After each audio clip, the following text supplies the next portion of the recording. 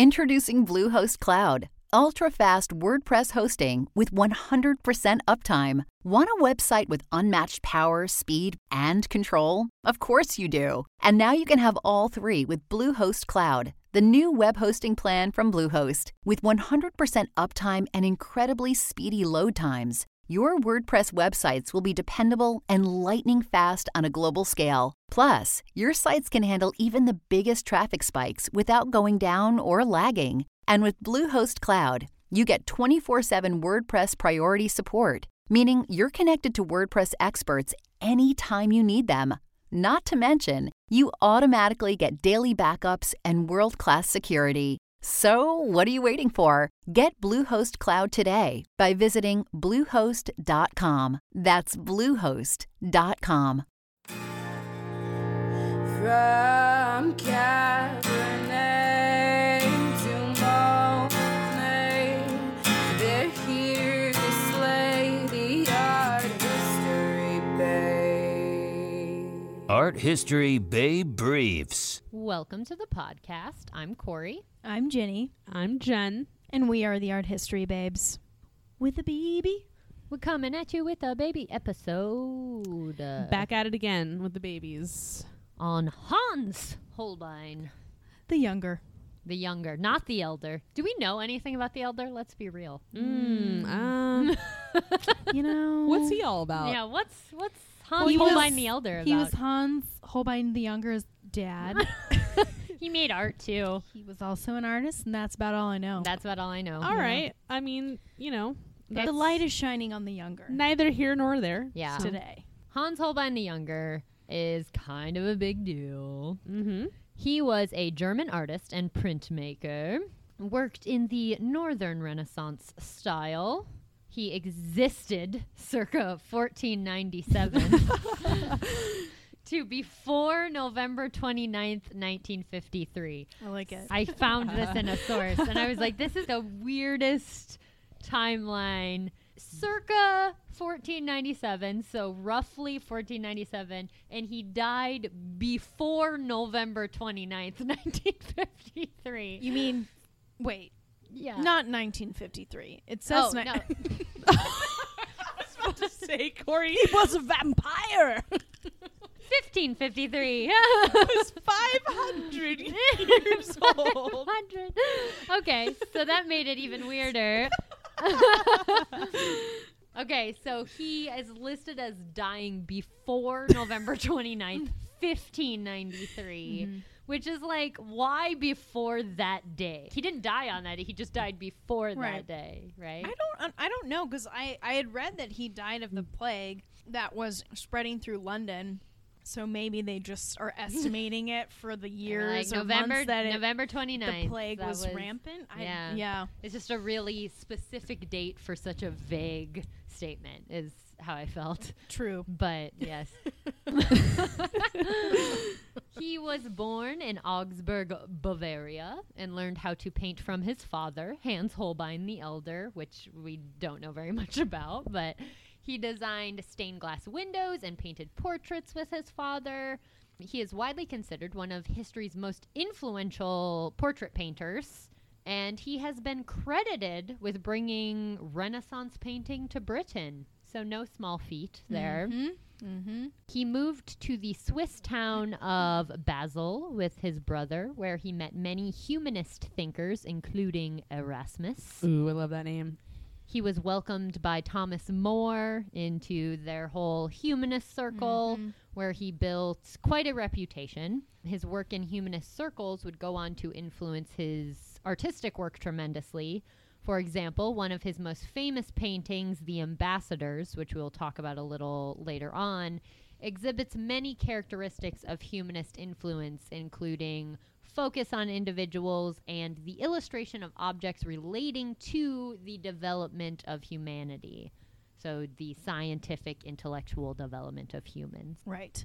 So a really noteworthy thing to talk about with Hans Holbein the Younger is his time painting in the court of King Henry VIII. Henry VIII probably rings a bell. He had 6 wives and beheaded 2 of them. So when Hans Holbein was in Switzerland, that was really during the height of the early beginnings of the Reformation, which made it very difficult for him to establish a successful career because he painted at that time predominantly religious scenes.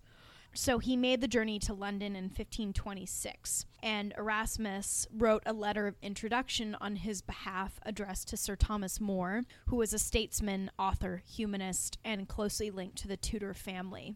More would later be a subject of Hans and helped forge subject of Hans in terms of More sat for portraits. And More helped forge his connection to the Tudors. And Holbein quickly became the primary portraitist of the court of Henry VIII, in addition to designing state robes for Henry, monuments, and decorations celebrating Anne Boleyn's coronation. So Holbein likely made a portrait of Anne Boleyn, but it was destroyed after she was accused of adultery, incest, and treason and beheaded. He painted a portrait of Henry's third wife, Jane Seymour. After her death, he painted a portrait of Christina of Denmark as part of marriage negotiations. So it was pretty common during this time, when you have monarchs from one country who are in negotiations to marry a princess from another country, you ship your portraitist off, have them paint a nice portrait of the young lady, and then you look at it, kind of like very archaic online dating. I was like, Tinder? Swipe left, swipe right. Yeah. So Henry liked what he saw of Christina of Denmark. Nice. But He swiped right. He swiped right. But she, however, declined his marriage proposal as she, quote, wanted to keep her head. Smart woman. Smart lady. Holbein later got into hot water with Henry VIII when he painted a portrait of Anne of Cleves. So Anne of Cleves was from the Duchy of Berg in Dusseldorf. And Holbein painted a portrait of her, brought it back to England. Henry took a look. He was pleased. The negotiations were struck. She comes to London to marry him, and when Henry saw her, he found her plain and dull, and he was pissed at Hans Holbein, just saying, that you made this image too flattering of her. She is not as beautiful as your portrait suggested. Like, I feel duped. He later annulled the marriage. Rude. Yes. Despite that, That's such a bummer. Like, you can't expect the prime selfie image to be Right. accurate to reality. You know Right. what I mean? Like, right, and any portraitist during that time especially, yes, you painted from life, but it wasn't realistic to the extent that it depicted any flaws if there were any. It was always trying to make people look grand, especially for women who were the same way a selfie does. exactly Right? exactly. For women, it was supposed to be like they're beautiful and they're chaste, because they are a possible bride for you. So that wasn't fair of Henry VIII to do, but he wasn't a fair man. You know what's funny, though, is that Anne of Cleves ended up outliving the rest of Henry's wives. Oh, yeah. So By all accounts, she was it worked cool. out. And her and Henry later became friends, and she tried to mend his relationship with his daughters, both Mary and Elizabeth. By all accounts, she was okay. Yeah, it worked out all She right came for out Anne. on the better side. You're right. That Anne, at least. So Holbein retained his status as court painter despite this little snafu, and he famously painted Henry VIII on more than one occasion. His 1540 portrait of the king is most notable. This is where Henry VIII is depicted standing in all his kind of regalia, and he managed to make him larger than life, imposing and regal despite Henry's growing obesity, a lame leg, and declining health at the time of the portrait. So portraits at this time, again, they're not totally realistic, especially with royalty. You want to make them seem very strong and youthful, depending on the gender, obviously. So he was pretty adept at doing this, and that's why he was so successful painting within the court. Kind of more of his technique for portraits, he made very detailed preparatory drawings to scale of his subjects in pencil, ink, and chalk. Most of the emphasis in his sketches were on the facial details and did not so much focus on clothing or the hands. The outline of the sketches were then transferred via small poked holes through which the charcoal would translate onto the canvas used for the final portrait. In the portraits, Holbein added rich details such as textile patterns, hand position, and background details. He was incredibly skilled at imbuing his subjects with subtle hints of their character. So, like I was talking about earlier, chastity for Henry's wives, intellectualism for men like Sir Thomas More and Erasmus, and overt power and dominance for Henry's portraits. That's not as subtle because he's the king. But everything else, he was good at kind of conveying the character of his subjects in his portraits.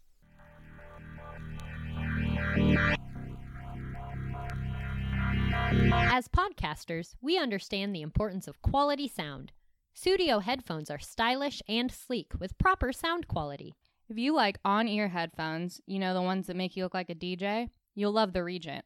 With 24 plus hours of active battery life and 20 days of standby life, the Regent is the perfect companion to you at home or on the go.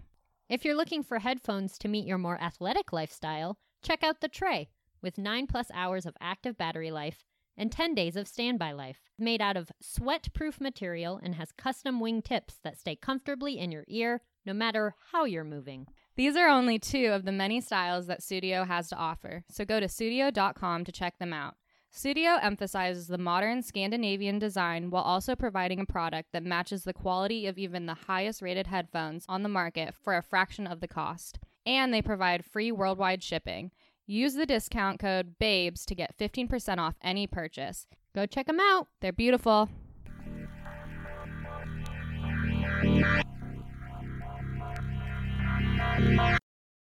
In addition to his portraits of nobility, he is known for his Dance of Death series. The Dance of Death was a popular artistic allegory in the late Middle Ages. It was a form of memento mori, which is a concept that Hans Holbein kind of deals with throughout a lot of his work, and it reminds the viewer of the inevitability of death. In this series of 41 wood engravings, Holbein kind of puts a unique spin on the design of the Dance of Death. It was created in 1526 and published 12 years later. And instead of the traditional imagery, which usually depicted a dance in the round of kind of death and dying happening among various characters, there was usually like an insidious death-like character and other characters that were dying or had died, but it was all amongst this dance. A lot of times you'll see depictions with skeletons and things like that. Holbein presented each victim of death in an individual scene. Additionally, he altered kind of the purpose of the allegory. At this point, these Dance of Death images were done often on big frescoes, and they were much more public. And from now on, people were able to learn the lessons being taught by the Dance of Death by reading a book alone instead of the way it had been previously done, which was in a group looking at these big frescoes together. So it was more of a solitary affair. And they're pretty fun. Yeah, they are kind of fun. They're kind of sweet. Check those out. Fun. Yeah. Moving on to the painting we mentioned a little bit earlier, The Ambassadors. This work is by far, I would say, his most famous. And it's known for this really interesting optical illusion in the foreground. So if you're not familiar with Holbein, you're probably familiar with this painting because when you tilt it at just an angle, you can see this skull in the foreground. And it's really bizarre and like, why is it there? It makes no sense. But aside from this interesting optical illusion, there's a lot going on in this painting that is also very intriguing and worth getting into. It was painted in 1533, and it depicts the ambassadors from France to England, Jean de Dentiville and his friend Georges de Selve. Probably think that's the best pronunciation I've ever done of anything French. These men acted on several occasions as French ambassador to the Republic of Venice, to the Pope in Rome, and to England, Germany, and Spain.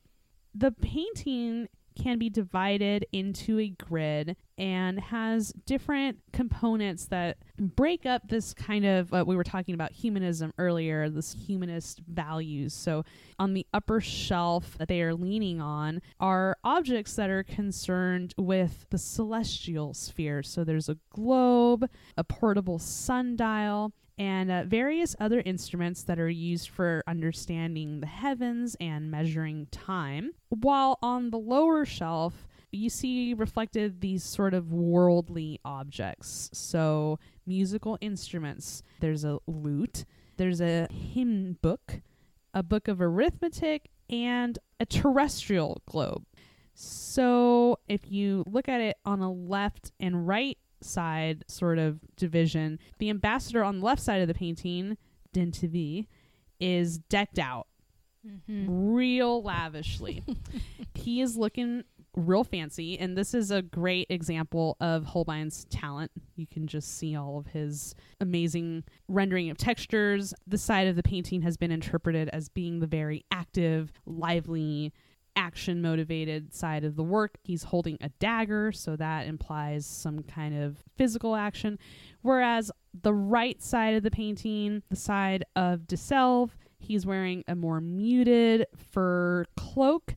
He's resting his elbow on a book. So this side of the painting is interpreted as being more about contemplative aspects of daily life. There's the book, the lute, the hymn book at the bottom. And on top of all of this, all of these objects carry significant symbolism. So this painting was done during a tense period that was marked by rivalries between the kings of England and France, the Roman emperor, and the Pope. So the French church at the time was split over the question of the Reformation.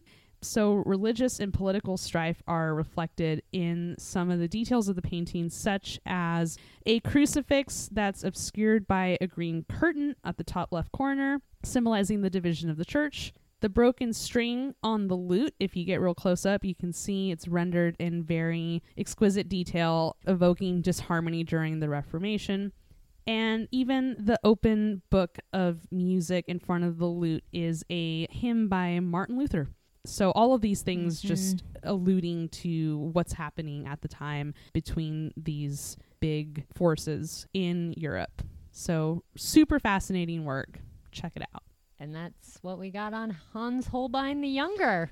We hope you enjoyed our BB episode Hans on this Hans Holbein. amazing The younger. artist. The younger. The younger one, not the older one. Although he was probably cool. We don't know. Thanks for listening. From Cabernet to Monet, they're here to slay the art history babes. He was a vampire! The Art History Babes podcast is made possible by support from our lovely listeners via Patreon. Head over to patreon.com/arthistorybabes to help keep the Art History Babes going and for access to bonus content.